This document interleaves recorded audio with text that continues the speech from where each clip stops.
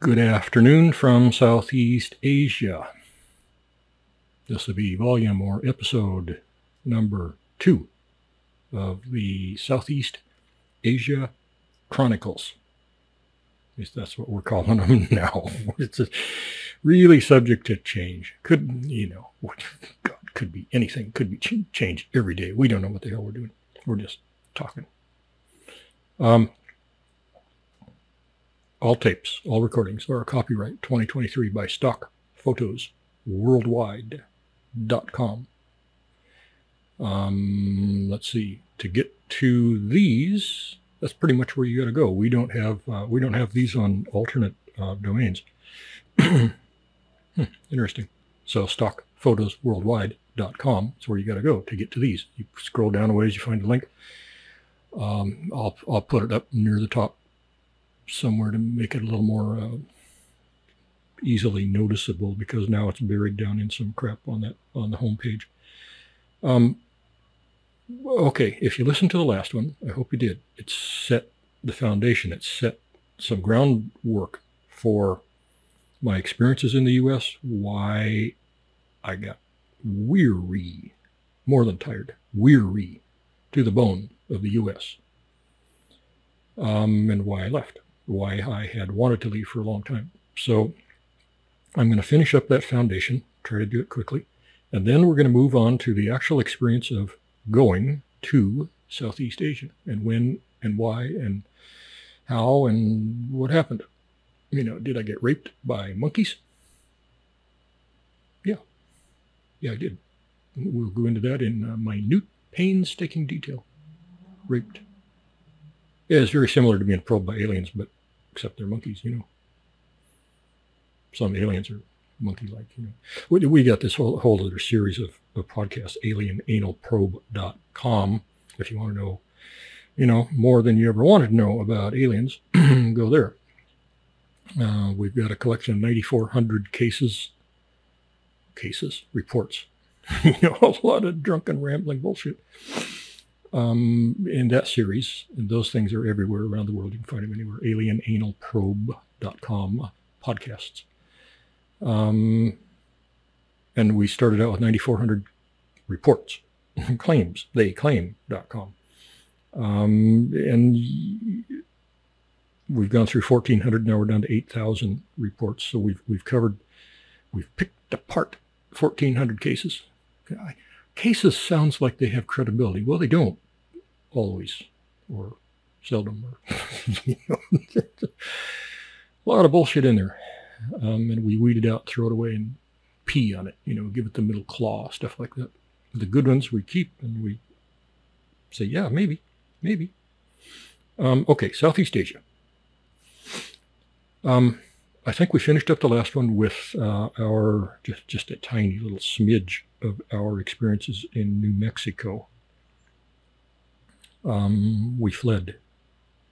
We were told by essentially the FBI that the local police were going to kill us because we had been bucking the Mexican drug cartels, bucking them pretty hard, pressing pretty fucking hard. At that point in my life, I wasn't really afraid of anything or anybody. And then I learned about America. And we fled New Mexico. We had a ranch there. We left. We just left it. Just left it. Everything. Animals, vehicles, everything. We took, I think we took 2 vehicles, a couple of prized horses. We stored a little bit of valuables in a secret location, and we fled the day after the FBI told us to get out. And we didn't go back for a long time, a year, I think, to get our stuff. We snuck in and got our stuff and snuck back out. After New Mexico, we went to Arizona. We fled, one day we made it over to Arizona. And we needed peace. Oh God, we needed peace. We needed peace and quiet. Try to collect our thoughts and figure out what the meaning of the world was. It was a very rough time. We got out of New Mexico unscathed, except for losing our ranch and everything we owned. But no physical harm came to us. That I was really surprised. I thought the cartels. I mean, the police were the cartels. I thought that they would come at us by filing some kind of charges, some kind of trumped up bogus charges to put us in jail or do something. And they didn't do that. It kind of surprised me. They they did hatch a plan to raid our home and kill us. And that's what the FBI told us. That was going to happen in like 3 days. And so we got out the next day. Anyway, so we went to Arizona just to find a quiet place out in the woods and camp for a while. That didn't turn out well.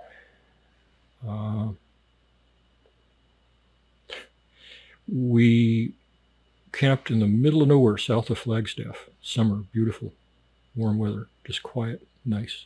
We needed to off gas. We needed to purge some of the evil out of our psyches, out of our souls. And we were out there. We were in one campsite for about 2 weeks. And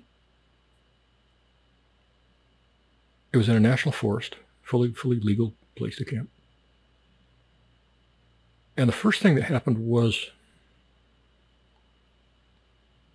I saw a car go by one day. Bumpy, horrible, pretty much a four-wheel drive road, but this little tiny sedan thing drove by. Bumpity, clankety, scraping, slowly. And I didn't really look in it. I think there was one male driver. But it struck me. Something struck a little teeny thread into my soul, and I thought, well, that's odd. That's just odd. It didn't belong there. The male driver did not look at us as he went by, and we were only 30 feet off this, road/path.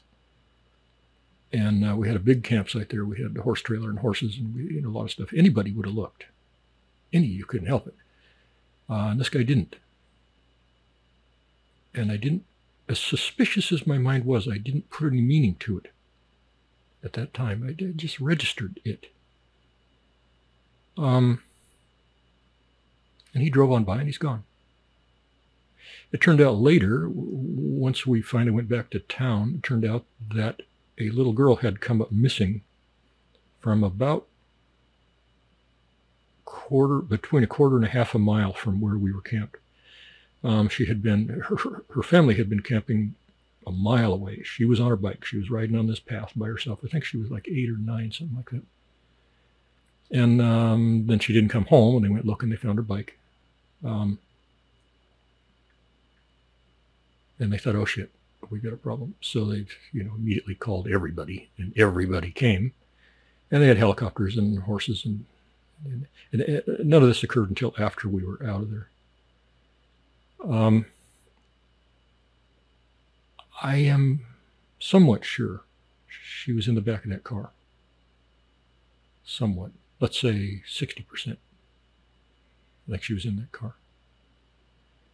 And I chastised myself. I think, well, what the fuck, why didn't you, what, Well, there wasn't enough data there to do anything with it. What was I going to do? Run out there, stop the car and say, hey, you got any little girls in the back? If a little girl would have popped up or some damn thing, yeah, would have stopped him. He couldn't go fast enough to outrun our horses. We could have fucking stopped him if we would have seen anything. But we didn't. We didn't see anything. So anyway, it turned out this little girl was missing. She was never found. When we found out about that, we had moved to a KOA campground in Flagstaff because we had some other trouble out there. We got tired of it. So we moved to this KOA. And we were walking down to breakfast. It was really nice, deluxe KOA. Had a food hall, had everything. God, it was really pleasant. We got more peace and quiet there than any place else out in the woods. And we were walking No, we were at breakfast. We were at breakfast one morning, sitting there, and this guy comes up, and he's a big fat guy, weird-looking guy, just one of those guys you'd think, what fucking rock did he crawl out from under? And he sat down at our table, and he said, hey, I want to talk to you. I said, okay, shoot. And he said, you know that little girl that's missing? And I said, yeah, we've heard about that. And he said, they think I did it. And I'm like, oh,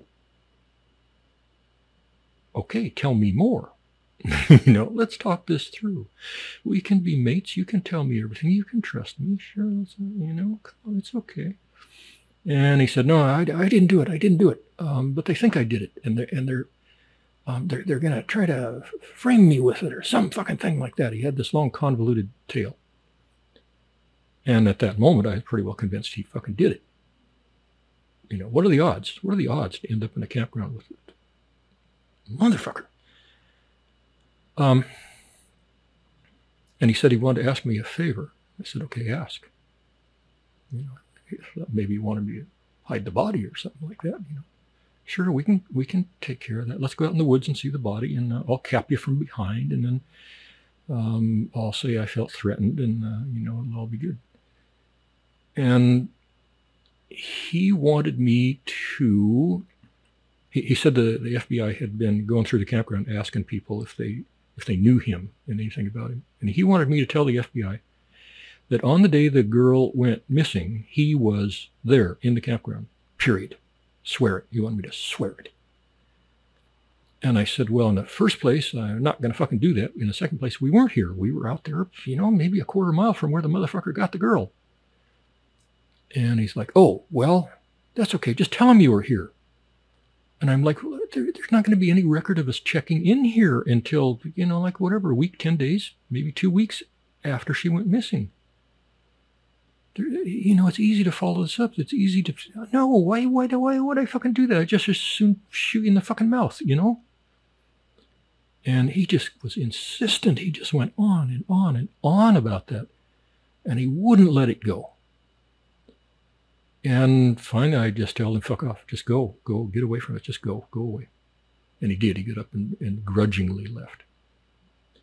And after breakfast, we were down there about an hour. He was gone. After breakfast, we had to walk back to our campsite. And we had to walk by what turned out to be his trailer. It was a tiniest little thing. It was like a 12-foot, 1945 fucking rundown piece of shit. Really a piece of shit trailer. And I didn't even see any vehicle around there. That's interesting. I never thought of that before. I don't remember seeing any vehicle around there. I just wonder if I would have seen a vehicle, could I have matched it to the one that drove by us out there? Now that would have been good. I just thought about this very moment. I do not remember any vehicle associated with that trailer. Just a trailer sitting there. Been there for I don't know how long. Huh. Interesting. Anyway, I was walking by him and by the trailer. I didn't see him. And the more I walked by, I just got more and more pissed, and I'm a little bit impulsive. And my son was with me, and I said, just a minute. And I think, I can't remember if he walked with me or not. I walked 30 feet over to this trailer, and I was going to tell that guy what I thought of him, and I was going to tell him that I was going to go talk to the FBI and fucking tell him what he said. And just see what he did. He wants to draw down, fucking go for it. Do it. Not faster than anybody in the world, but I guarantee I'm faster than a fucking fat slob like that. And so I went and knocked on the door. Just a normal knock. Not a pound, nothing, just a normal knock. He had no idea who it was, unless he had seen me coming. And instantly, the whole trailer started shaking. And somebody inside, like a big heavy guy, was flopping this way and flopping that way and stomping here and running around. And I heard a door slam that there might have been some little separator to the sleeping area or probably to the head, to the bathroom, probably something like that. And it slammed really hard. And this went on for a long time, like 10 or 15 seconds. Thumping, banging. The trailer was physically rocking. And I thought, what in the I heard no vocal sounds whatsoever. And when it all stopped, it went silent. And I said, okay, now he's coming to the door. No, he never came to the door. So I knocked again, a little harder. Nothing, silence. And I knocked a couple of times more because I knew he was in there. It wasn't his pet rabbit, for Christ's sake. And he never came to the door. And I thought, oh, you motherfucker. You got her in there right now? And something told me to jerk that fucking door open. Break it off the goddamn latch if you had to. Just fucking get in there. Something told me to do that. And I didn't, because the courts and law enforcement have become so fucking crazy over the last 50 years that nothing would happen to him at all. But I'd go to jail for breaking and entering and scaring him, making him feel bad. I'd get 5 years just for making him feel bad. And so I didn't do it. Instead, I went and called the FBI and told them I wanted to meet with them privately. And they showed up, and we went to a place where he couldn't see us. And we talked, and I told them exactly every detail of what had happened. And they took notes, and they said, oh, well, thank you. That's very fucking nice. Thank you. And they went away. And I thought, okay, now, if he's innocent or guilty, they're going to fucking figure it out because they got somebody to really focus on now. And I waited, and he just kept hanging around. He avoided us, didn't know eye contact, no anything. And finally, about a week, probably a week, the FBI came back. They hid over in the bushes, and they got our attention. They said, come here. Secrets, we got secrets. And so we met him at the same place and sat down, and they said, okay, we just wanted to let you know that we've checked this guy out, and he's fucking clean. He's just clean. He's just squeaky clean. And I said, oh, really? Well, that's nice. That's good to know.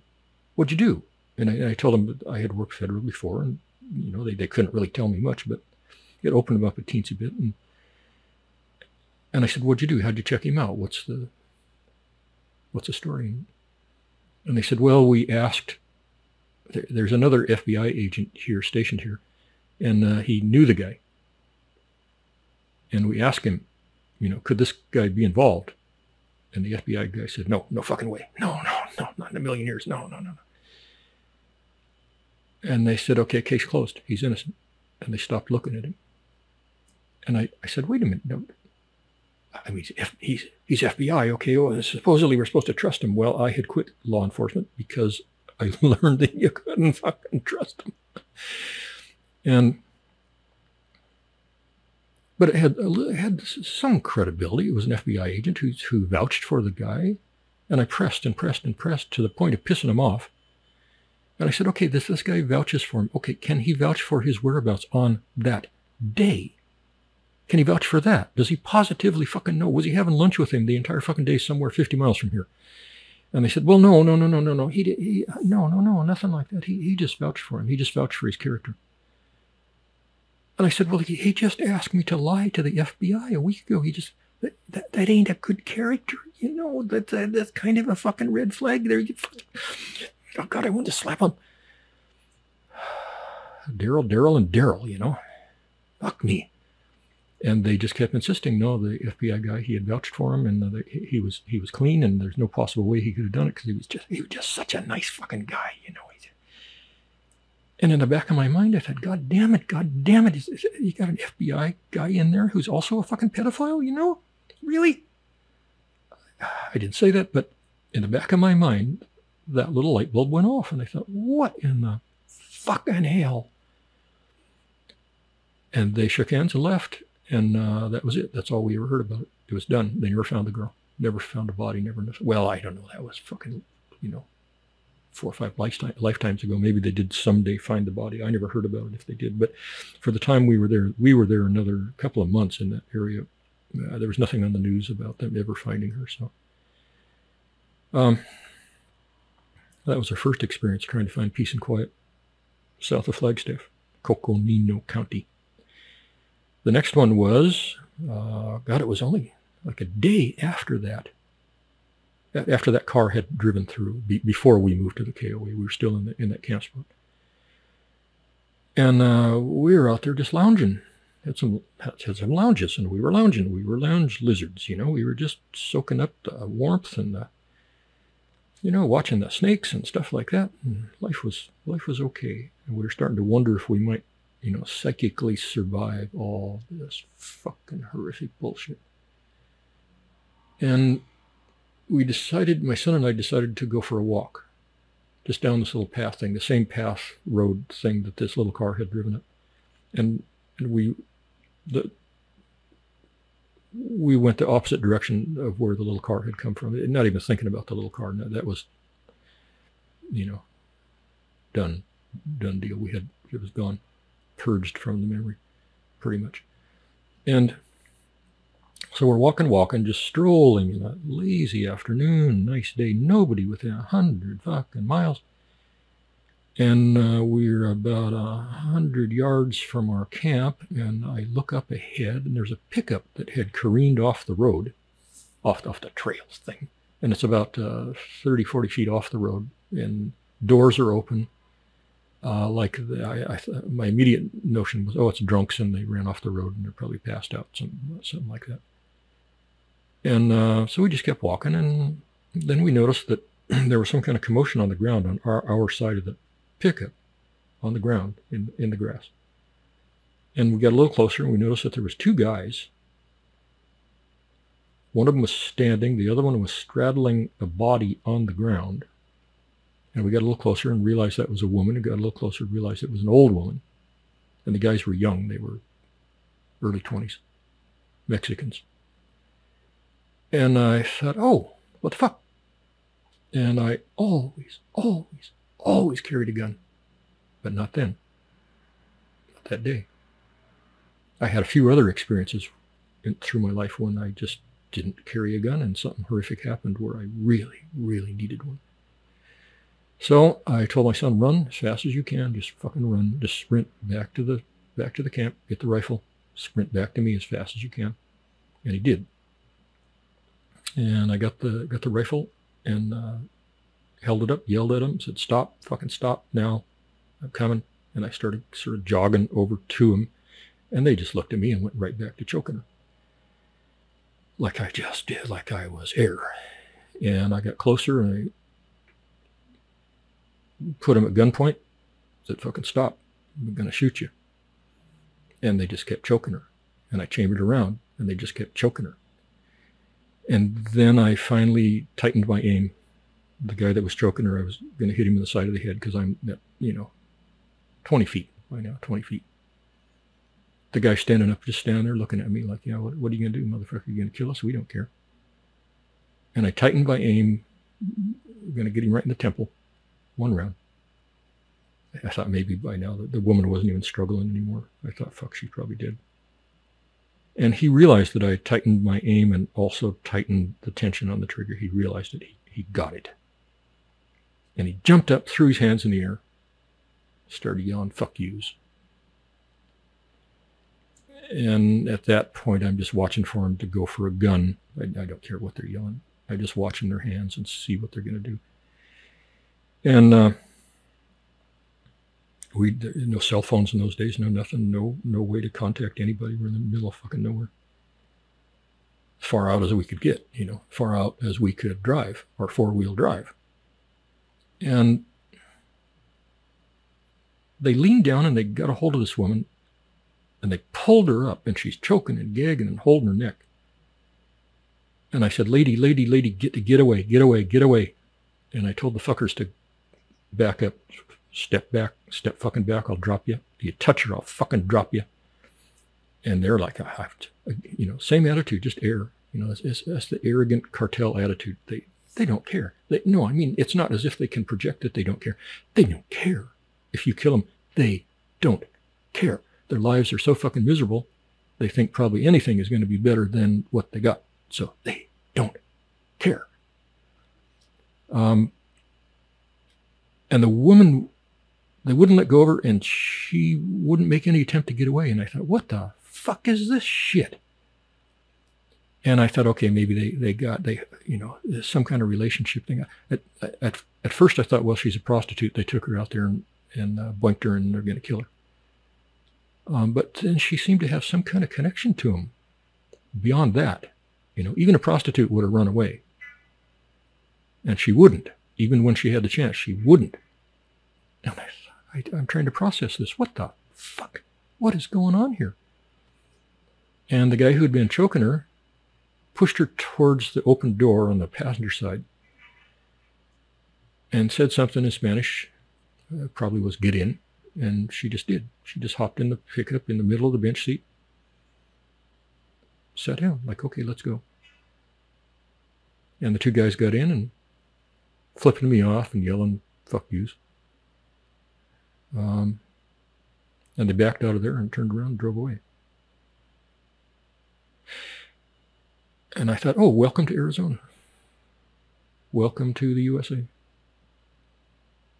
And we walked back to the camp and trying to figure out what would be the proper thing to do.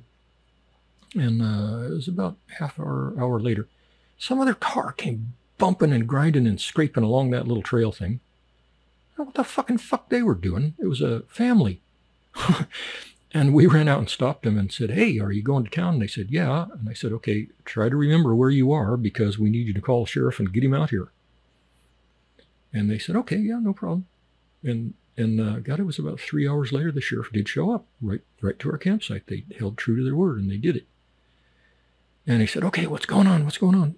And we told him the story. And he said, oh, describe the vehicle a whole bit. And he said, yeah, okay. I got to go check on something. I'll come back and talk to you. And so he was gone for a couple hours, and he came back, and he said, okay, I found him. I said, what? What? You found him? How in the fuck did you find him? They could have been anywhere in northern Arizona, for Christ's sake. It's been hours. What the, how? And he said, well, I just sort of had an idea. When he told me the story, I had a sort of idea. He was one of these slow-talking old sheriffs, old-time Western sheriff. God, I like those guys. Fuck, those are my kind of people. If they got to come and arrest somebody, they're going to apologize. They're going to say, man, I'm sorry. I hate to do this. But, I got to arrest you. And if you just come along, you just sort it out in court and, it's probably going to be okay. Probably not going to be nearly as bad as you think it's going to be. So come on, just come along. And that disarms people and they're like, okay, let's go. And now, they'll come at you screaming, making themselves hoarse with screaming. They're screaming so fucking loud they can't even articulate the words. Get on the ground, motherfucker, I'll kill you. And of course that makes everybody instantly defensive, and that's why people get shot by cops. That's one reason. There's other reasons, but that's one reason. So anyway, he said that he had this idea, and he went to where he thought they were because he thought he recognized the family and, had dealt with them before, like 2 or 3 times a day probably. And he went and got the woman aside, and she said, yeah, they were killing me, and I passed out, and but I am not going to press any charges because they are my sons. And the sheriff pushed as hard as he could, and she wouldn't do anything. She just, you take me in, I'm just going to swear out a statement saying they didn't do anything. I don't know what you're talking about. And so the sheriff gave up and came back to us, and he said, well, you saved her life. They're probably going to kill her later, but at least for today, you saved her life because they were planning to kill her for some imagined transgression. Maybe she smoked some of their dope or some fucking thing. You'd have no idea what the hell goes on down there. And he said, thank you very much, and have a nice day. If you see him again, let us know. If you see him doing anything bad, either shoot him or let us know. Your choice, pretty much. And he left, and that was the end of that. And we decided at that point that we weren't in a good place. We weren't in a good campsite. So we moved, I don't know, about 20 miles or something to a place called Weimer Springs. Beautiful aspen grove. God, it was gorgeous. It was just breathtakingly gorgeous. It was huge white aspens, nicely spaced, lots of shade, and the space in between them was grass, almost as if somebody had mowed it like a golf course, you know. God, it was just what the soul needed. Oh my God. You know, we set up a camp there at some old established campsite. I mean, there was no established camping there. It was a national forest out in the middle of nowhere. There's no, you know, they don't have picnic table and shit like that. And we set up a nice camp there, and we had our horses and our 2 vehicles and the horse trailer and all of our stuff spread out there. We had several tents and a lot of gear and stuff. We set up a nice campground, and we spent a day or 2 there just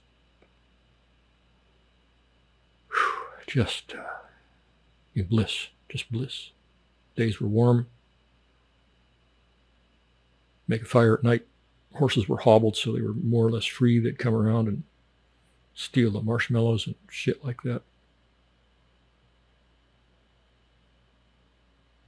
It was kind of sort of quasi-heavenly. Weimer Springs.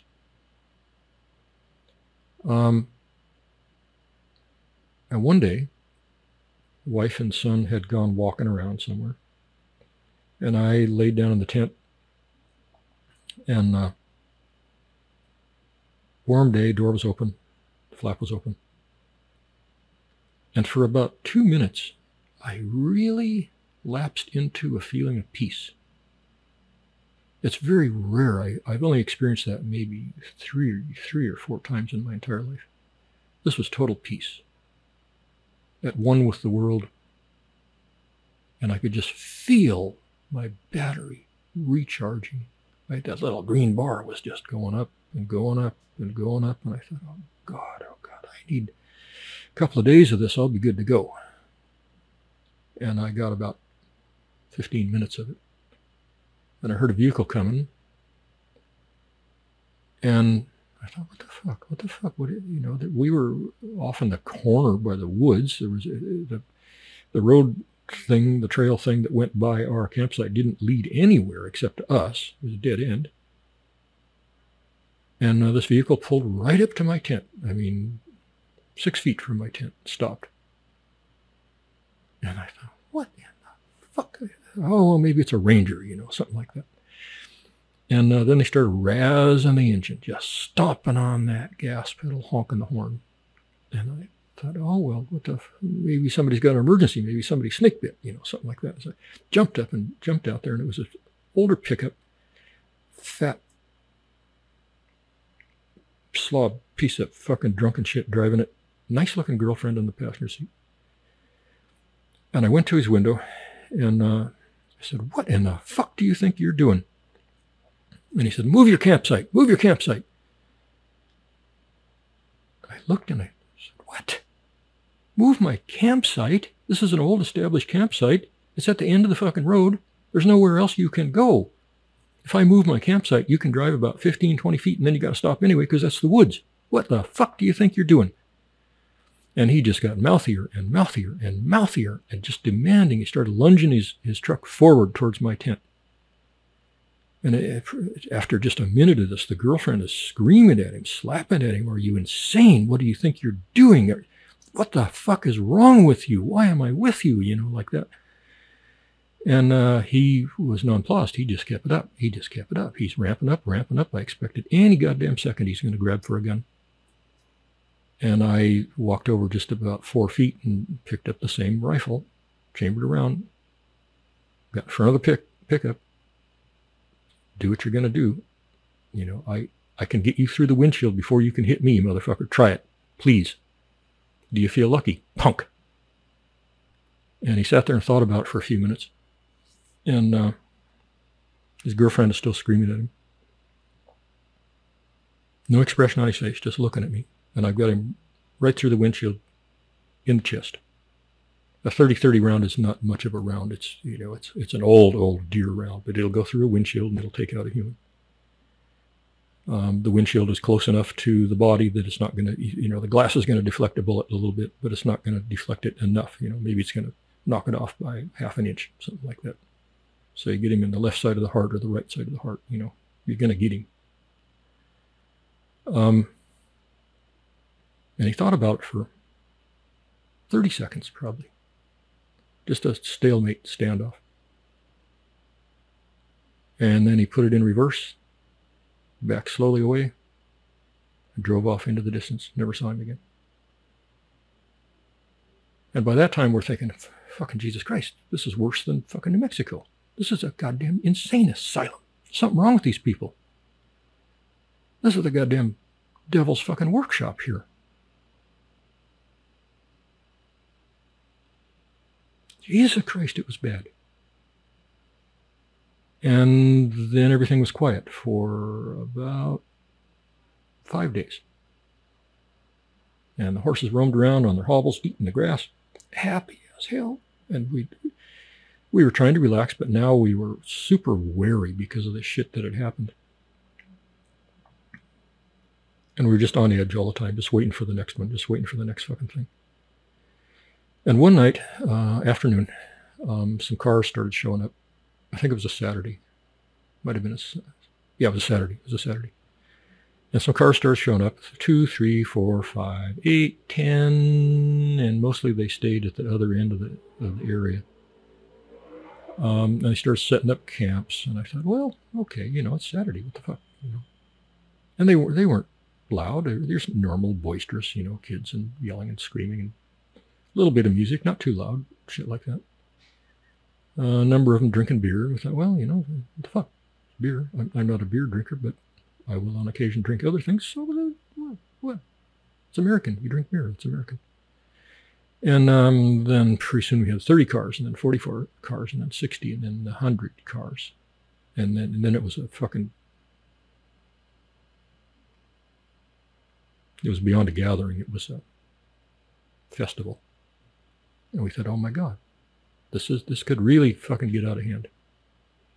So far, nobody had camped within 80 yards of us. But it was looking like it had the potential to be ugly. But we just kept to ourselves. You know, we just stayed in the campground, quiet. We don't even play music. We don't do anything.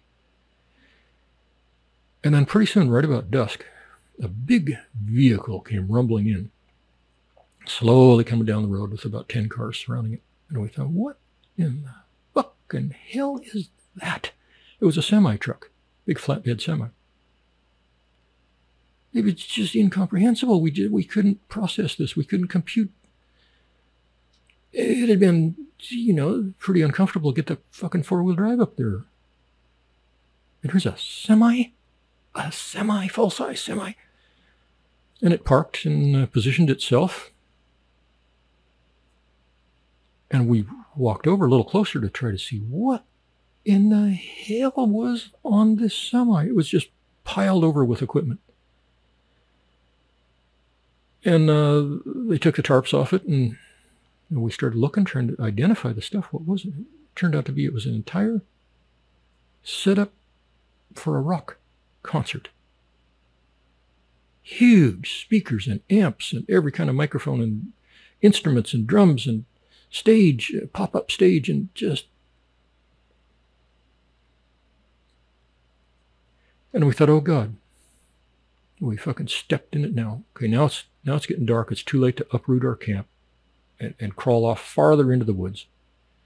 We're going to have to endure a night of living hell. And we were just, how much more of this shit can we take? What other state can we go to? Where can we go? How far out in the woods do you have to go to just have a quiet day and a night? Now, years before, we had debated whether or not we wanted to get involved with some organized religion. We weren't sure about it. We wanted to know more about it. We wanted to experiment. Not experiment. We wanted to experience it a little bit, carefully, see what it was about, see if we fit. And we researched all the major religions, and we settled on Mormon, Church of Latter-day Saints. They seemed like, they seemed like logical people. They didn't drink. They had some beliefs that were patently fucking weird, but we thought, well, maybe they're just weird because we don't understand them. We got to study them. People will teach us. And they seem to have a really strong sense of community. And we thought, man, that really that's sounding like what we want in our lives. Really, we could get behind people like that. And we just never got around to it. The New Mexico thing. We were in New Mexico 3.5 years, I think. Robbed 9 times. At the end of it, they had the cartel had run a car through our restaurant at 70 miles an hour, put a bunch of people in the hospital. That's how bad it was. That's how rough it was. So anyway, we wandered over and we found some people, on the outskirts of this group watching the semi setup. And we said, hey, how you doing? What group are you with? And they said, oh, we're LDS. We're Church of Latter-day Saints. And this is our annual father and son weekend. And I thought, oh my God, thank you, sweet Jesus, there is a God. He's come to help us. And I just sighed relief. We almost cried. Because, certainly we knew that, no Mormon get-together is going to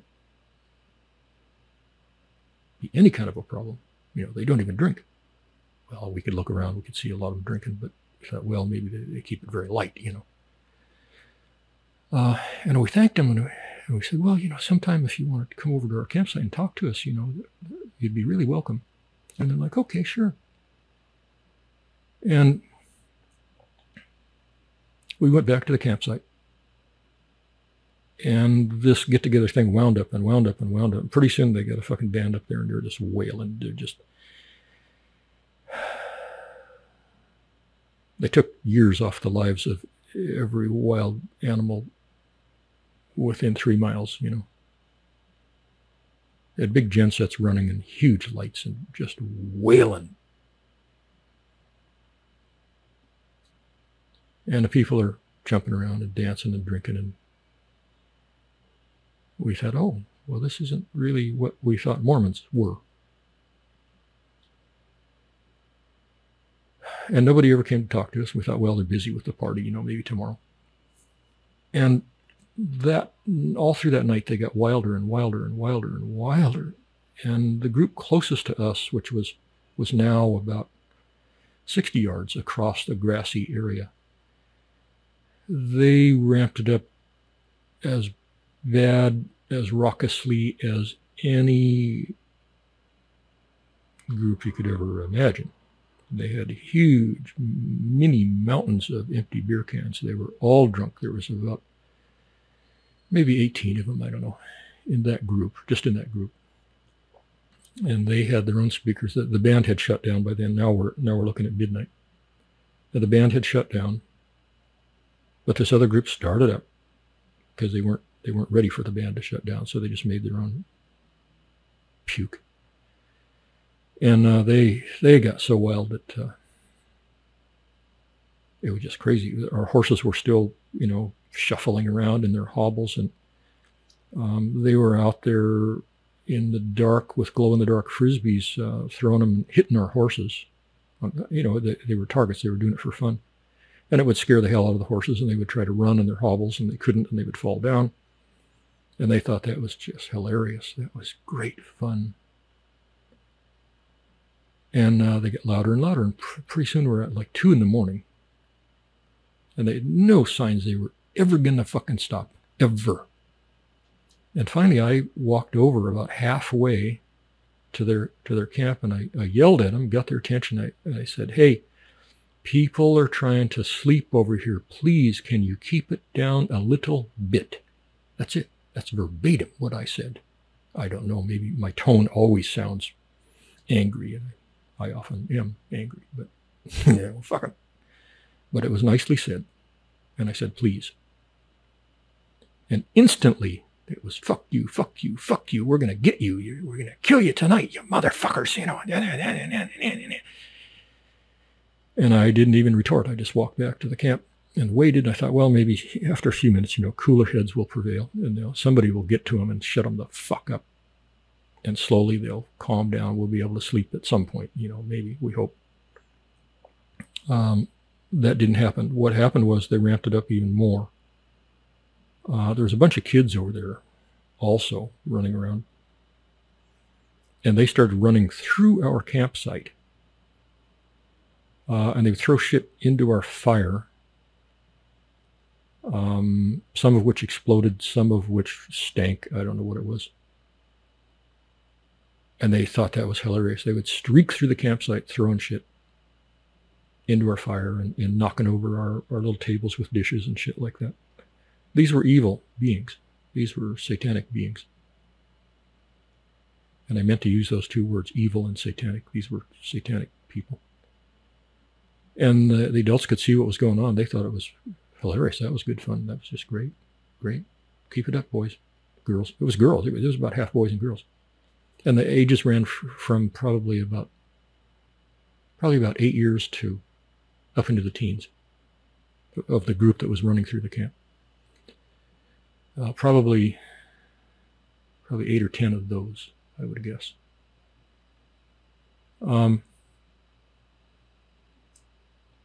we'd had enough. By now, it's 2 in the morning. No other people. There were a total of, God, I don't even know. I can't even guess. I'm guessing somewhere between 150, 300 people camped in the main encampment area, which was 40 yards from the worst group. Of course, everybody there could hear him clearly.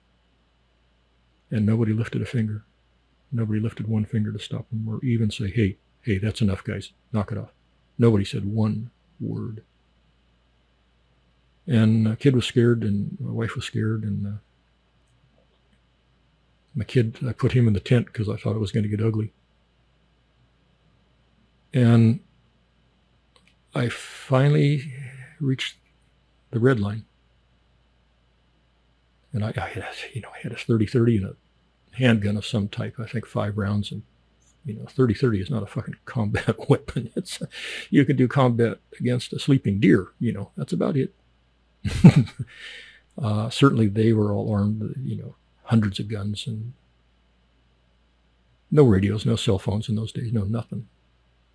And I told my wife, okay, I know you're scared, but you got to do this. This is something you're going to have to do in your life, and I'm sorry. I can't leave this campground because they'll take it over. They'll take it over. They'll probably rape you, probably kill the kid, probably steal everything, set the horses on fire. I can't leave here. You're going to have to go.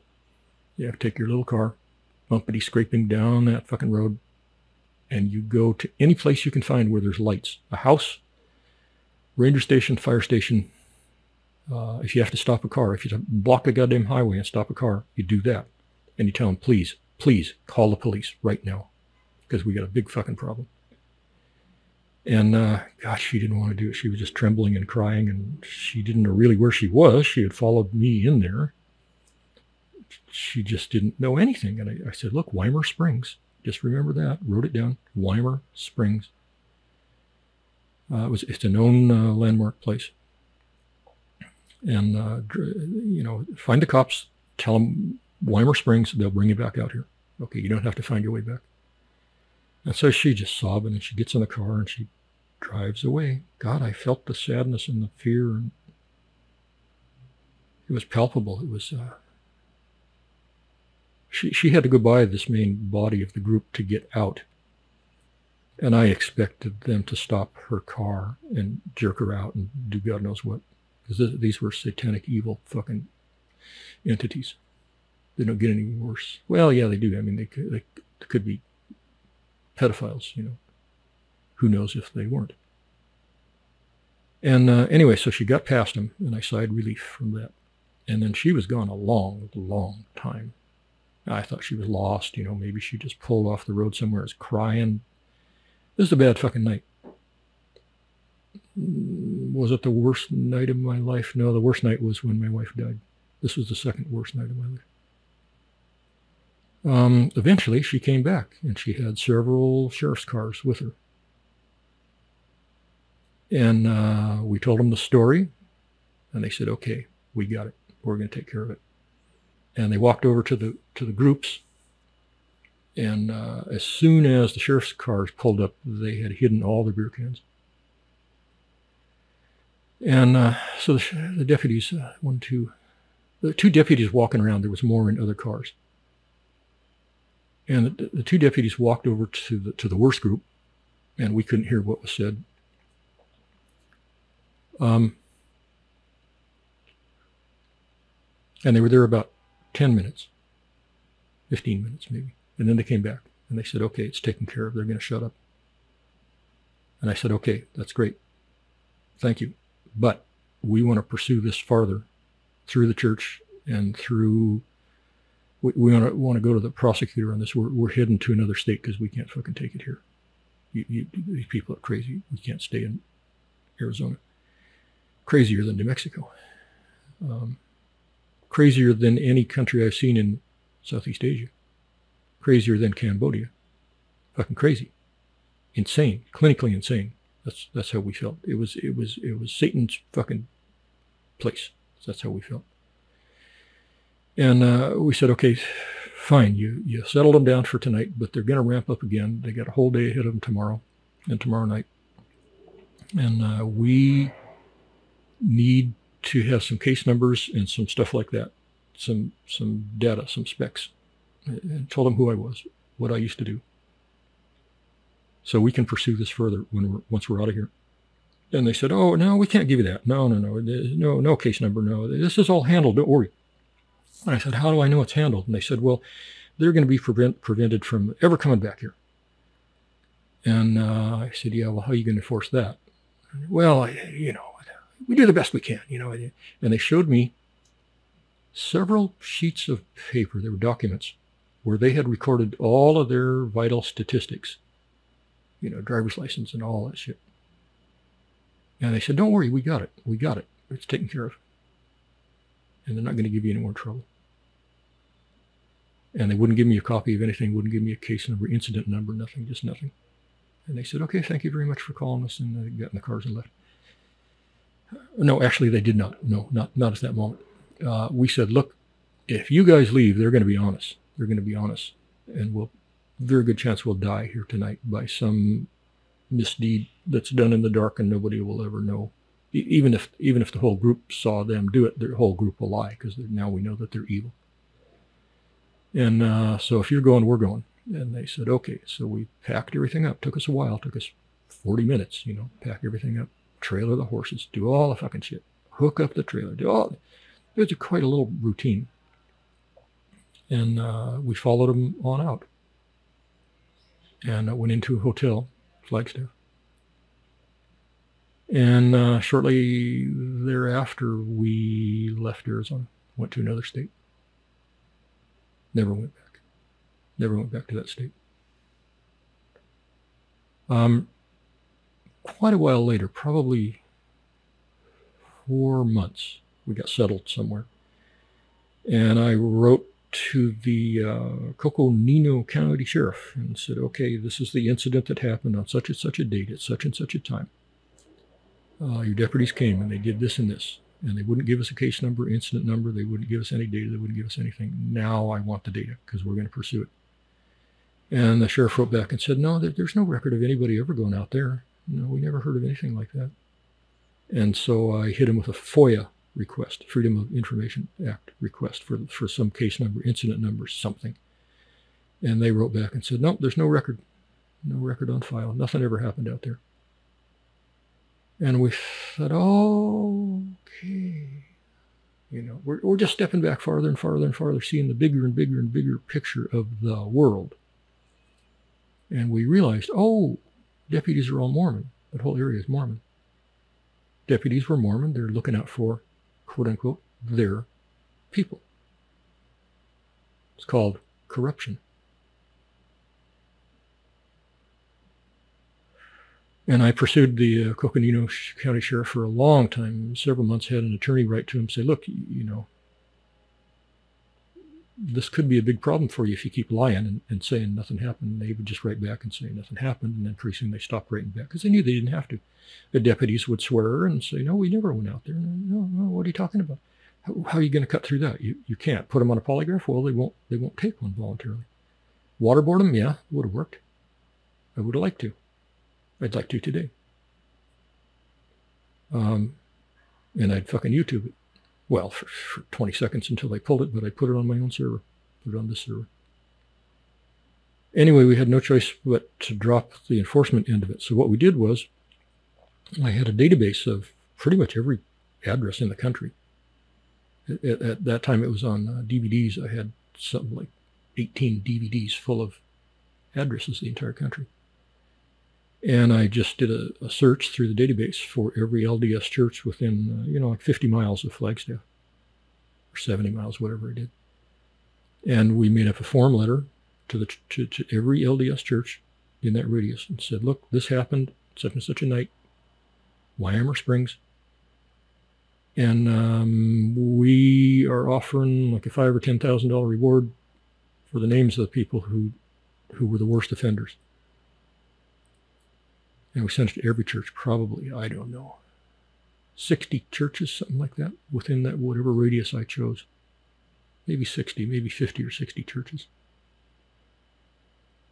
And we thought at the very least, nobody's ever going to give us the names, but we wanted every church to be aware of what had happened. That was the main point of why we were doing that. We thought at the very least, some percentage of them would write to us and say, God, dang it. Well, they wouldn't have said God. They would have said, dang it.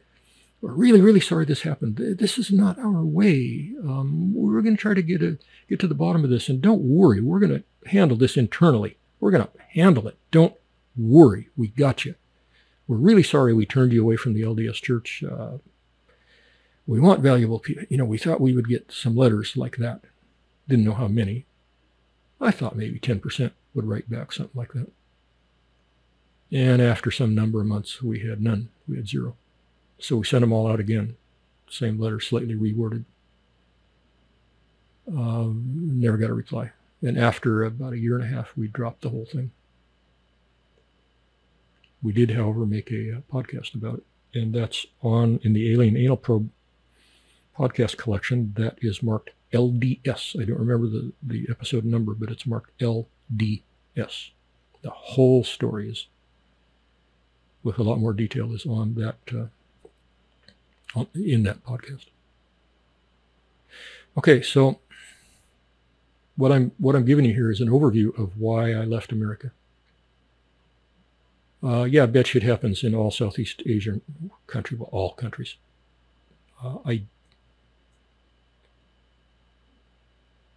That was some of the worst shit I had seen in my life. And it took my respect for America and for Americans and just chopped it off at the ankles, and then chopped it off at the calves, and then chopped it off at the knees, and then chopped it off at the thighs, and then removed the legs from the hips. So that respect, and these are just a baby handful of the experiences that caused me to come to that conclusion. Now, I know that people who they have a job or a profession, maybe they change that once or twice or even 3 times in their life. They go to work every day and they work, in an office or something, and their lives are stable, and they go around in and through life and they see tiny little hints of shit like this. Not that many people, well, no.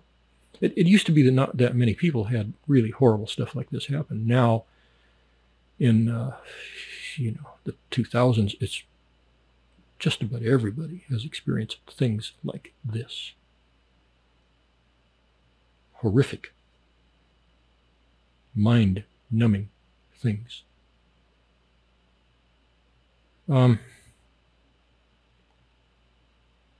Not too many people have experienced as many things as I have, because my life has been active more than most by a factor of about 80. And I've just been around more. I've just been out doing more things. And when you do that, you're going to experience more bad things. You're going to experience more good things too, but you're going to experience more bad things. And I did. And I have hundreds or thousands of stories similar to these. Okay, so we returned to our home state after satanic Arizona, northern Arizona. And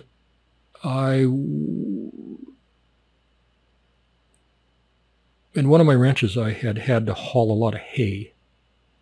And so I bought a semi-truck to do that. And just taught myself to drive it. And drove it well. Really, really well. And so when we moved back to our home state, I thought, well, that'll be a nice, relaxing occupation, you know. I'll just do that for a while. I had an online business going. It was just starting. It was doing good. Doing way better than I ever thought it would. But I had a lot of idle hours, and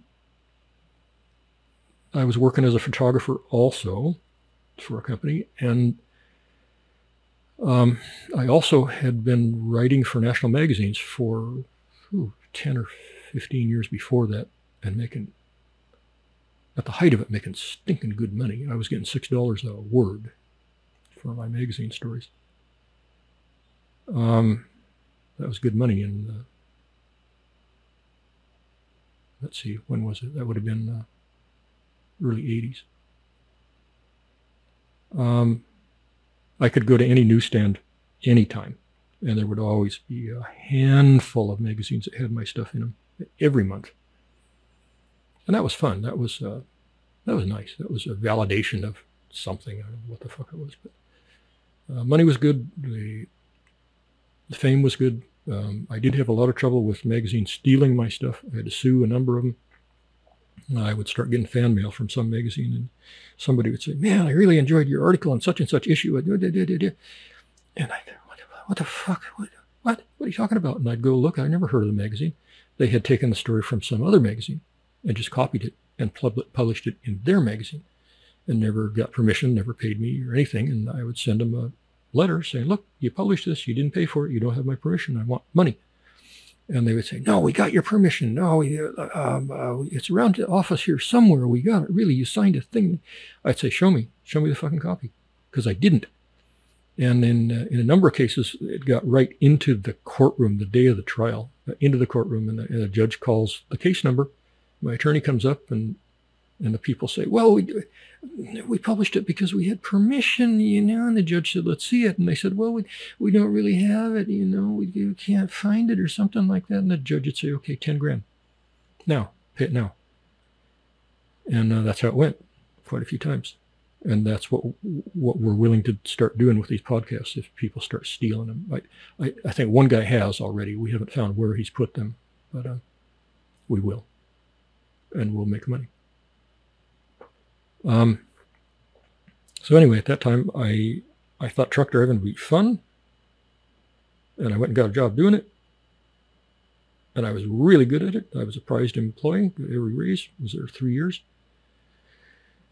and I loved it. God, I loved it. I loved driving the machinery. I loved the operation of the machinery. It was like, I loved the operation of a rescue tug. You know, you're out there and it's blowing 100, and you've got to get close enough to shoot a line over to a ship, you know, and it takes some skill to do it. Or get drowning people out of the water in 20-foot seas. You know, it takes some skill to do that, and I did it, and I was good at it. And driving the truck was the same thing. I've known people who were rich, and they bought trains and just drove them around. They would pay for the rights to go up and down some stretches of tracks, and they would just drive that train around because it was so much fun to just properly, efficiently, competently, professionally operate that machine. Some people are just like to operate machines and do it really perfectly well. You know, and that's how I was about trucks. I just loved it. I worked up to be the corporation, they called safety officer. I was the examiner. I was the check driver for new hires, and I was the examiner, and taught them also, could instruct. And so that was fun. But the pay was the pay was like half of what I would pay someone to do housekeeping chores in one of the tugs, in the old days. It was just pathetic. It was just absurd. There was no point in even cashing the checks, just to go have a couple of pizzas. It was insanely insulting pay. And the working conditions were horrible. They would squeeze you and squeeze you and squeeze you and make you run over your hours. And then if you got popped, your logbooks were over your hours. They'd say, well, you shouldn't have gone over your hours.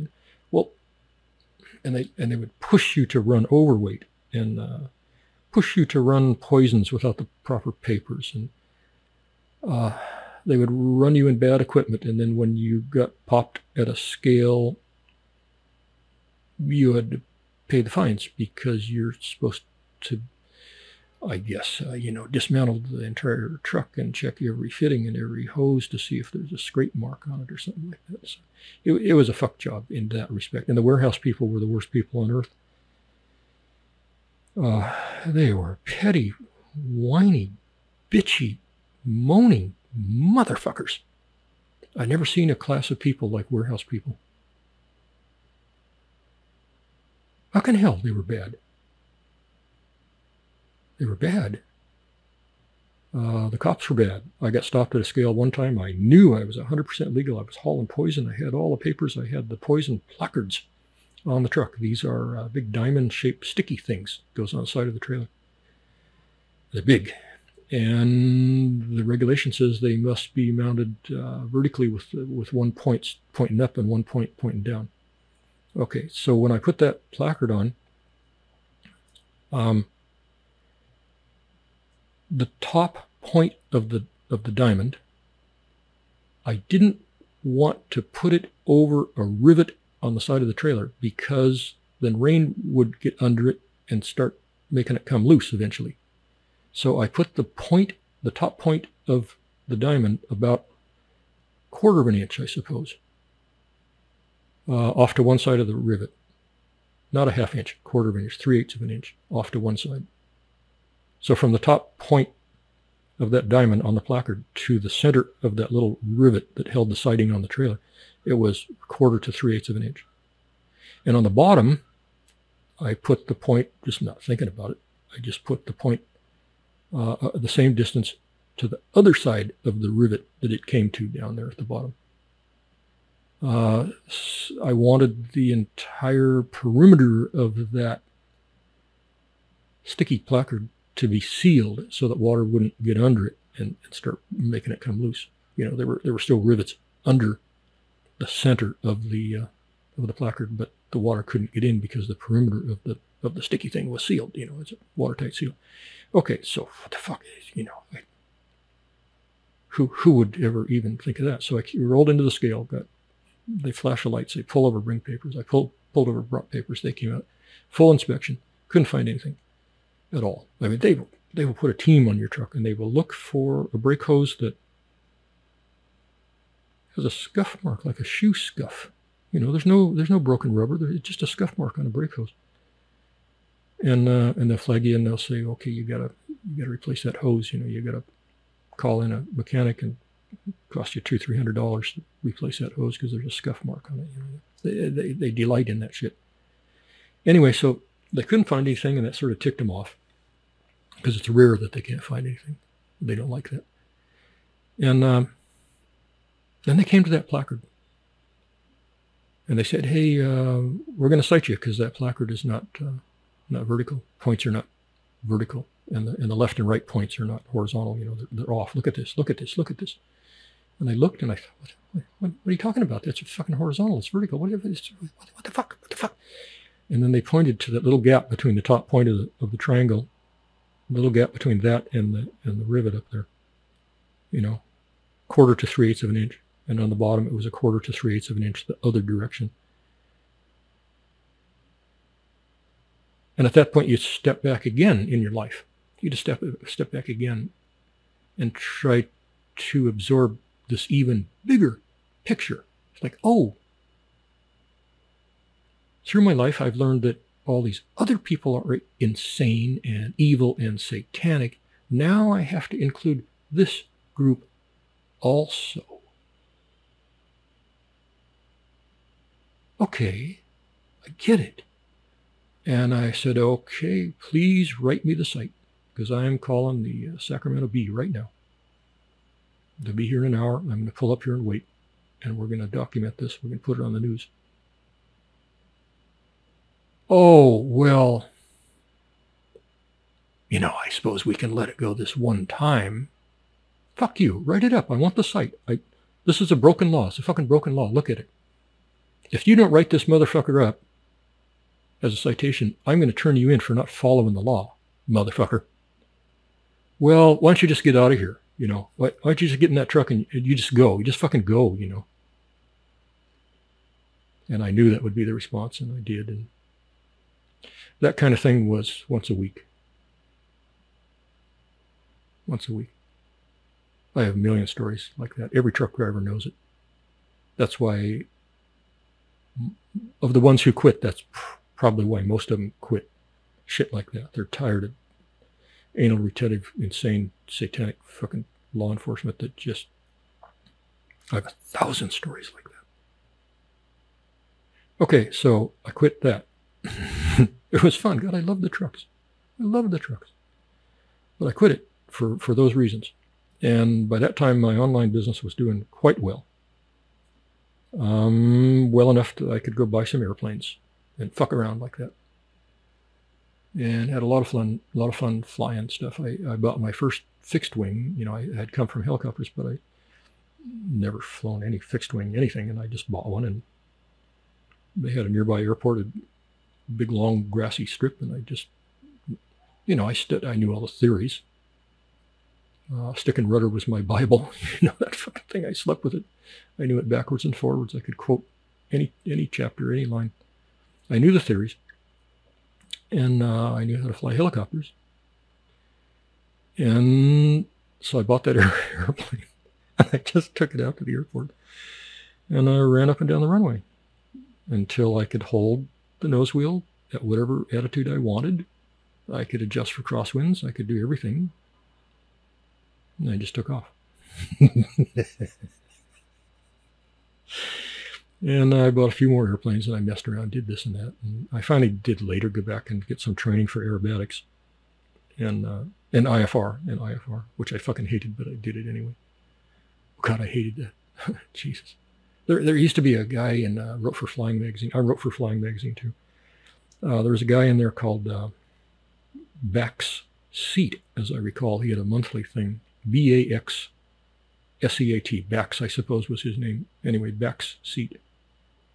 Back. See, I don't know how he pronounced it, but anyway, he had gotten to the point in his flying life where he had to get with it IFR, and he didn't want to. Oh my fucking God, he didn't want to. He resisted that for years and years and years and years because he didn't want to, and I didn't want to. But he did it, and I thought, well, if this guy can do it, I can do it. So I got some fairly extensive IFR training, and to challenge the course. That's a snap. You just challenge the course. It's not a problem. I see all these guys, they go out and they spend, I don't know, 20 grand formal lessons. Well, that's okay. Some people need that. Whatever. I remember I was out first day or two. I had that stupid airplane, and I was running up and down the runway. There was no traffic out there, no nothing. You could run up one way and hop off the ground and then land, before you got to the end of the runway, and you turn around and go back, and you do that again and again and again until you got the really good feel for stuff. And I was doing that one day, and this guy came out, and my wife was there watching me, and he just stood there next to her, and he said, "What the hell's that guy doing? What the fuck?" And she said, "Oh, he's teaching himself to fly." And this guy was a longtime pilot. He just laughed and laughed. We became very best friends for life, lifetime friends. I'd die for him. He said he would for me. I don't know if he would, but he said that. So after that, the magazine writing kind of wound down because I could not do fiction, and I ran out of stories. I had a commercial diving monthly slot, and I just sort of ran out of stuff I wanted to tell people, and I ran out of sea stories and rescue stories. If I published them all, and I couldn't make the leap to fiction, so I just wound down, stopped writing. We then moved to another state. I'm going to wrap this up in 13 minutes, just like last time. We moved to another state, and my wife was pretty big into the restaurant business, and so I played with that on the periphery for a while. Didn't like it. Didn't like the customers. Fuck the customers. Customers are not always right. They're hardly ever right. Fuck them. And I got into really, really hot motorcycles. Well over 200 miles an hour. And I couldn't get enough. I wanted 250. I wanted 300. I wanted 350. Fucking God. I wanted more and more and more. It's an addiction. It's a mental problem. When you get up into those speeds, it either bites you in the ass or it doesn't. If it doesn't, you walk away and you live a long time. If it bites you, then you just you're a moth about the flame until you die. That's pretty much it. And I was a moth about the flame. I was going to die. But something happened and I got out of that.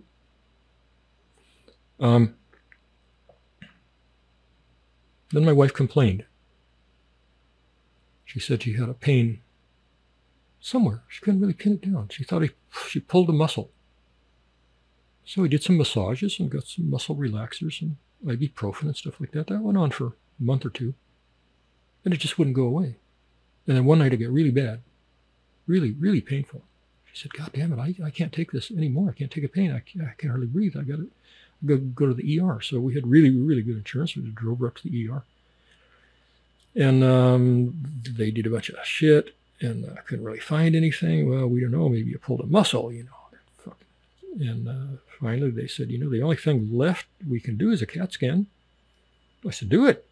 Why haven't you done it already? Fucking do it. She's laying there in pain. They got her on morphine. What the fuck? What the fuck? What the fuck? Why'd you stop diagnosing, And they said, okay. And they took her in, and an hour, whatever, two later, they came back and said, well, we got bad news. You got a huge mass center of your chest. Up the side of, left lung and in the center of the chest. And of course, that was the end of the world.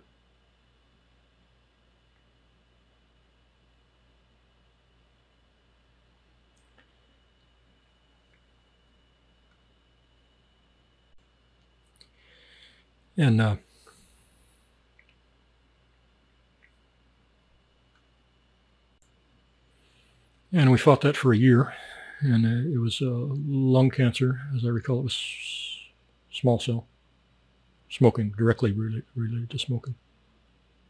She had actually quit about 2 years before we got her. She had tried everything like all of us had. Nothing worked. I did it just because I got pissed off. I got pissed off that cigarettes were controlling my life, and I didn't want to be controlled, and I fucking quit. Hardest thing I ever did in my life. She liked smoking. She liked it. She did not want to quit. She would say that out loud. I do not want to quit. I like it. I enjoy it. And they're like, well, you have to. She was starting to get emphysema. And we got her we tried everything. There's every fucking cockamamie goddamn remedy in the world is out there. None of them work. We didn't find anything that worked. Not even remotely. It was just joke after joke after joke, and wasted money and wasted time, and half the shit made her sick, and on and on. Finally found some stuff called Chantix. That's the name in the U.S. It's got other names in other countries. Chantix. Chantix. It was expensive. A lot of warnings about side effects. She had none at all. She took the first pill, and the deal is you're not supposed to try to quit smoking. You just keep on smoking. You take the pills and you keep on smoking. You just do what you want. And she took the first pill, one a day, as I recall. Felt fine. Next day, felt fine. Next day, felt fine. Smoking, happy. Everything's fine. And on about day 5, she didn't want cigarettes anymore. She didn't want them. She had no willpower at all. Nothing. She never smoked again. But then 2.5 years later, the lung cancer probably had already started by then. And just manifest itself, 2.5 years later. And small cell is, totally incurable. You can get some outliers, some flyers, that probably 1 out of 20,000, can go 5 years. The vast majority are gone in 2 years. She was gone in 1 year, pretty much to the day. I think it was 1 day from our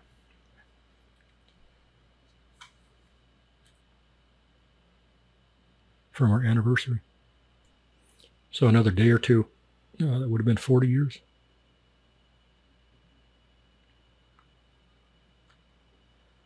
So, we were,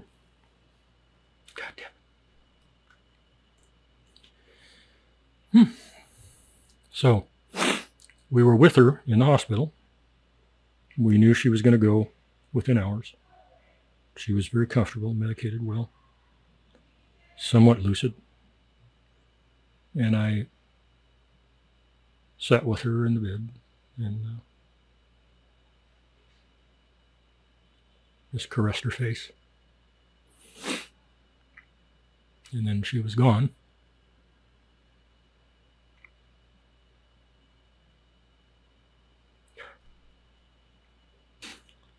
And I just stayed there for about another hour, caressed her face. Couldn't stop.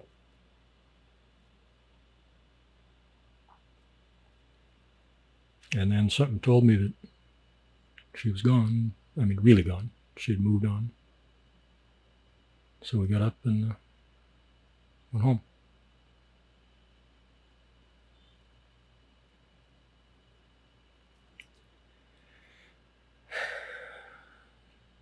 I had a Hayabusa at that time, Hayabusa motorcycle. I could do 209 on a good day, 209 miles an hour. I did 100 miles an hour every place I went. I did 150 miles an hour once a day, probably at least once a day. I did 200 or more a couple of times a week because it was a little bit stressful. It was a fast bike, and I couldn't get enough. And I would go places, I'd go somewhere to meet a friend or something, go into their house, and I would say, okay, the exit is up there, way I can see it in the distance on the horizon. So time to start slowing down, routinely I did this. So I'd start slowing down, on the brakes, on the brakes more. Jesus Christ, how much can they take, and then the exit would go by. I'd look down, I'm still doing 119, Fucking hard. That was hard to get used to. I never really adapted to that. The night after we lost her, I went down to meet some other family, and we didn't even cry. We just sat there, mouths open, staring like guppies, 1 o'clock in the morning, I decided to go home to the empty house, and raining, just pitchforks, just torrent. And I had a long straight stretch. It was a 5-mile stretch. No, more like 8 miles straight, flat freeway. It was 1 or 2 in the morning. I knew the stretch. There was only 1 or 2 places the cops could hide. That night I didn't care. Pouring torrential rain. Opened it up. I could do 209 on dry. I could do 206 on wet. Opened it up, hoping for the hydroplane and the slide and the sparks and the crash. I don't know why it didn't happen. It should have.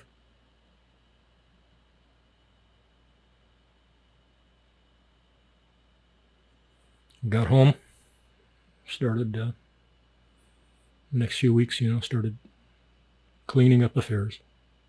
Had a lot of money in the bank. Had money coming in. I had given away my online business, and I was still getting royalties out of that, and would for life. Unless I went bankrupt or something. But so I had good money at that time. Got all the affairs cleaned up. Then what? Moved out of the house, went and stayed with family. Little room, quiet little room. Got some peace. Played with my cat. And then I knew that I was done. Done with the U.S. All the shit that had happened in my life. 10, 20,000 more things than I mentioned here. These are just the tiniest baby handful of a few of the highlights. It's been a busy fucking life. But I was done with the U.S. That was the capper. Not that the U.S. did this to her. It just, maybe it was her saying, look, now's your time. Get out. I don't know. I knew I wanted to go to Southeast Asia. I loved Canada and Alaska. They were my home, where I belonged. It's what I was born into genetically. But Southeast Asia I wanted that to be my new home if I could. I don't know why. It just, go back to those cartoons when I was 5. The bug that bit me then was still nipping at me. I was a lot more fortunate than lots of guys. I had money. So I could go anywhere in the world, any fucking place I wanted, and I didn't have to worry about too much of anything. I could buy my way out of any problem that came along. Lots of guys don't have that. I'm still going to tell you how you can do it if you don't have that. I'm still going to teach you how to do that as best I can. There's still going to be a few guys who can't do it, but more guys are going to know how to do it when I'm done with these podcasts than if I didn't make the podcasts. So I got a map, Southeast Asia, and I did the pin the tail on the donkey. I closed my eyes. The map was in front of me. It's on the screen, actually. And I just took my hand or something, circled around with the finger out. First country my finger hit, that's where I was going to go. And it happened to fall on Thailand, probably because it's like in the center of that region, So I knew nothing about Thailand. Nothing. I never had the slightest desire to go to any place called Thailand. What the fuck is Thailand? What is that? I had no idea what that was. Never heard anything about it. Never knew anybody who went there. Just nothing. But that's didn't matter. I didn't know really anything about any country. I knew Vietnam. But so that was my destination. Sent off. Got a visa. Got a new passport. Bought the flight. Was out of there in under a week. No, I didn't take everything. I took my most prized possessions, my good cameras and stuff like that. I arrived in Bangkok after a hideous flight. Looked around in the Philippines a little bit, but didn't really like it. I needed to go. Philippines was too westernized for me. I needed to go to a foreign, exotic, crazy place to see what was the most exotic shit I could find. That's where I needed to be, in the center of that. And so Thailand was just fine. It was a good choice. It was a good random choice of the finger,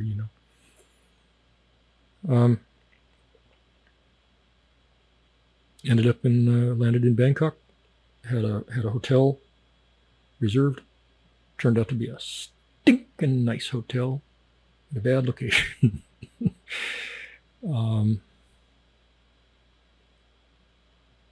First few days, I would go outside. I came from pretty cold climates most of my life. First few days, I would go outside. Everything was so fucking alien. I just was stupefied,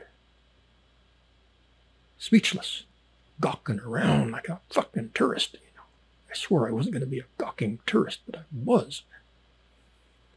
And I would walk. I would have the intent to go walk somewhere. Like there was a busy street. I could see a really big, busy avenue about 5 blocks away. I could see the cars and the shit, big buildings. And I wanted to go there. I wanted to go there. And so I'd go outside and bottle of water, start walking. I'd get a block. I'd get a fucking block. And I'd have to sit down, and rivers of sweat, exhausted, couldn't breathe. I was dizzy. That water was gone in the first 30 yards, And I'd sit down a while, and then I'd get up just what I thought was maybe enough strength to get back to the hotel. I'd come staggering back in and flop down on the bed, take a shower, change clothes, drink another fucking 3 liters of water. And Jesus Christ. And I did that every day, maybe 2 times a day. And I just got to go a little farther, a little farther, a little farther. Finally, I made it, I don't know, after like 2 weeks, I made it all the way to that busy street. And I had pushed myself to get there. And then I couldn't make it home. I thought I was going to die, probably. At the very least, pass out and get my pockets rifled, shit like that. I was looking around for a cop, telling him, look, I can't make it home. Can you call me a cab? Because I can't even think. My brain's not even functioning. I'm done here. I'm going to sit here and die if you can't help me. I couldn't find a cop. Turns out there aren't really any street cops down there. Few and far between.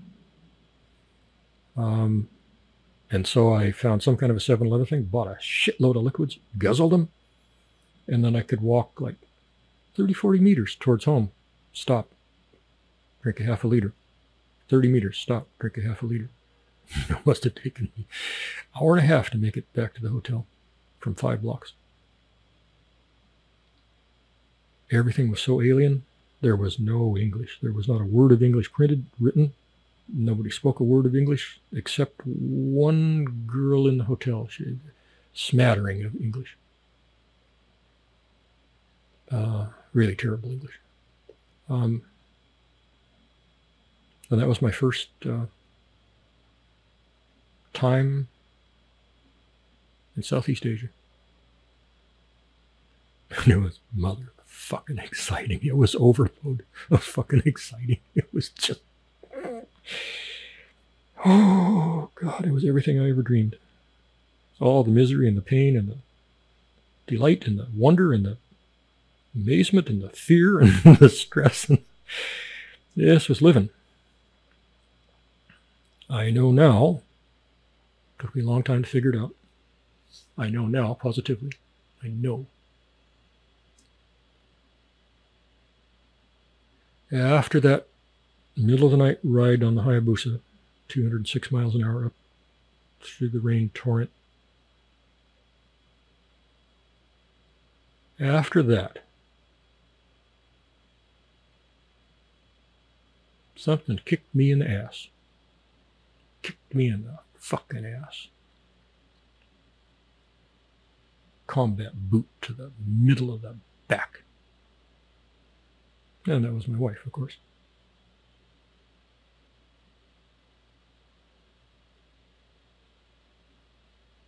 Okay, so that's how I got to Southeast Asia. That's some basic highlights of my background. That's how I got to Southeast Asia. And in number 3, we'll continue onward from there. We're going to go through experiences, what I felt, what I saw, what it was like, how I learned to get around, how I learned to survive.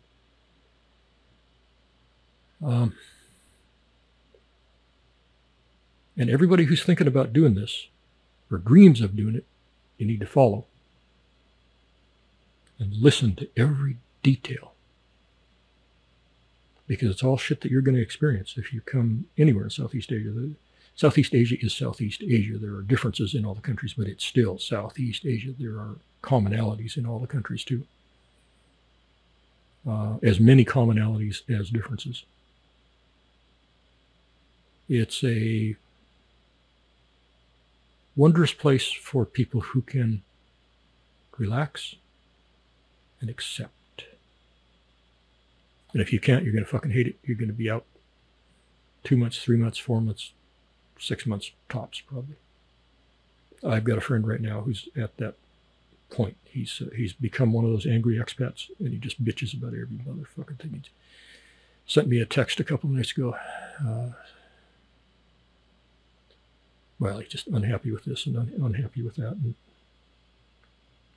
anal retentive little things that wouldn't make anybody unhappy, but he's unhappy. And I feel for him. I've tried to sort of bring him back on track. Say, look, you're here. This is the way it's done here.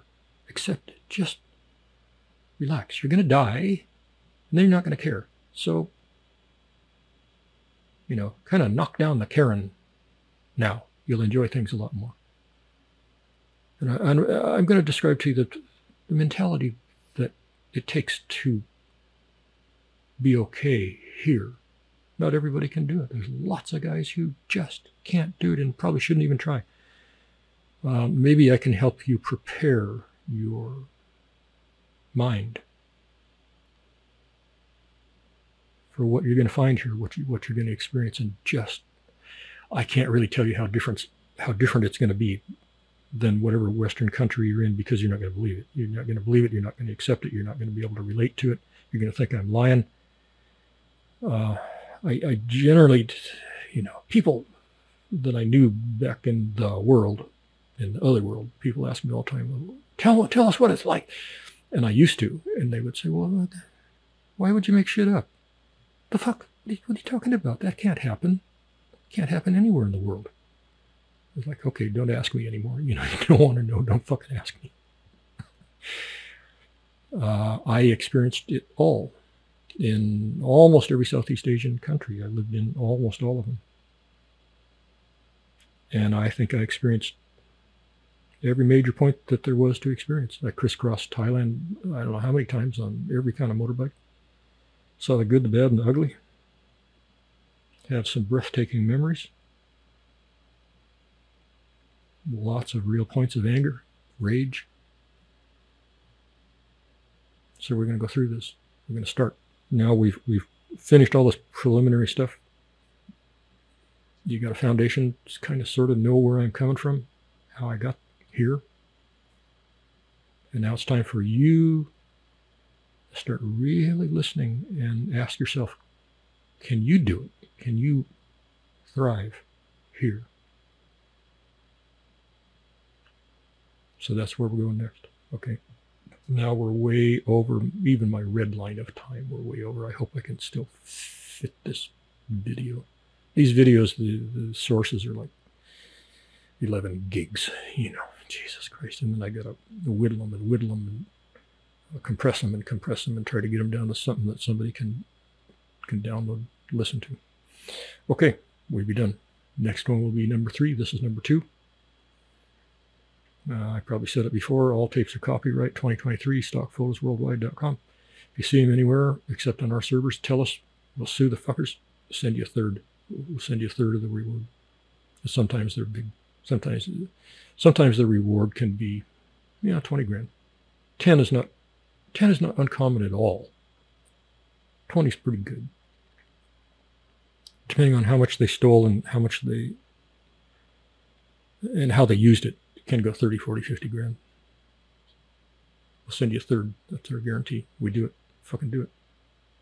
You got to wait for the trial, or you got to wait for a settlement. But 30% is well worth it to us to get these motherfuckers and get the word around to all the other snowflakes that they can't fucking do it.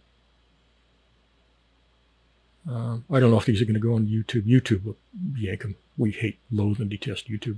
We've got a smattering of it, just a tiny handful of shit on there. Just waiting for YouTube to flag it off, because they will. I think they flag off every single piece of content that they've ever had on in their system, just because they like to. I don't know.